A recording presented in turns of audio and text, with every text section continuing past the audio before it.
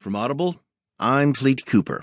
From the New York Times U.S. section, Peter Baker writes, Trump chooses McMaster as National Security Advisor. President Donald Trump picked Lieutenant General H.R. McMaster, a widely respected military strategist, as his new National Security Advisor Monday, calling him a man of tremendous talent and tremendous experience. Trump made the announcement at his Mar-a-Lago getaway in Palm Beach, Florida,